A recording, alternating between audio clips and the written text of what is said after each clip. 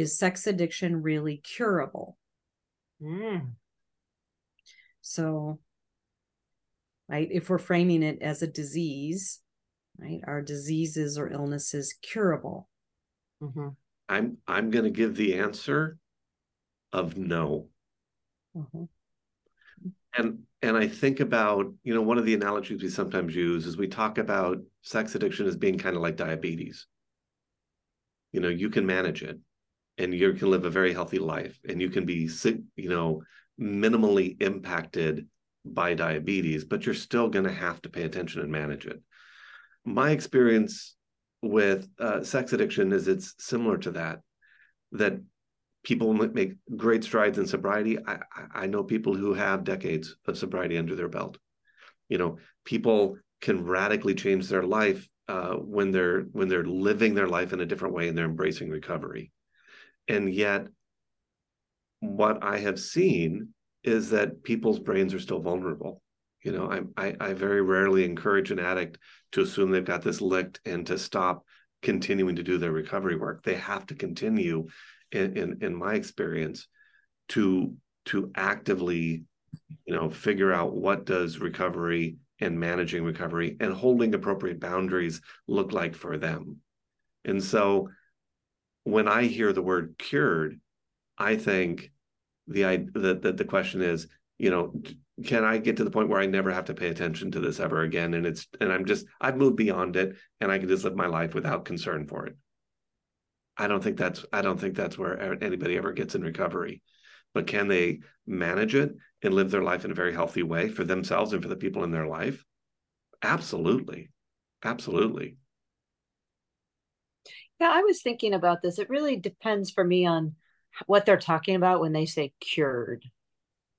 Is that like you described, never you're cured and you don't have to pay attention and don't have to be thoughtful as you move forward? Then I'm going to say no. But cured, can I have sobriety? Can I maintain sobriety? Can I live a healthy sexual life and be sexually addiction sober? Yes. And that can be a way of life. So I feel like it depends on how this client is defining it. And I know that I am, that's my answer is it depends.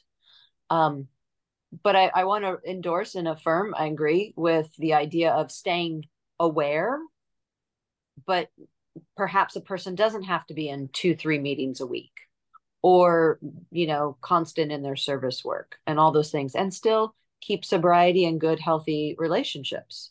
Yeah. But I think that awareness of being conscious when you walk into certain environments, that you know what your red flags are and you know what's going to be a problem and you have a good plan before you get there as best you can. So I guess it really comes back to me depends what you mean by cured. Yeah. What?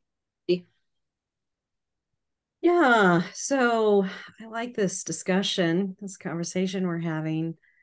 So in my life right now, I have a number of people who are struggling with different illnesses.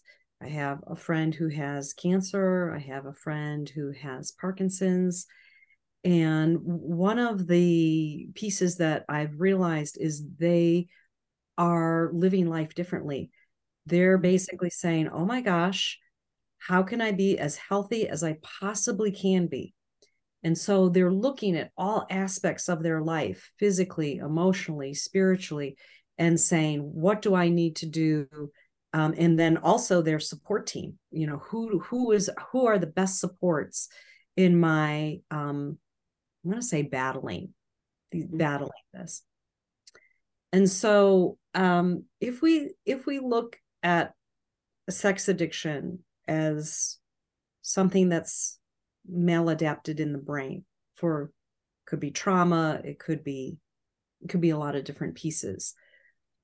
How does that person say, okay, how do I get this? I'll take the cancer analogy. How do I get this in remission? Yeah.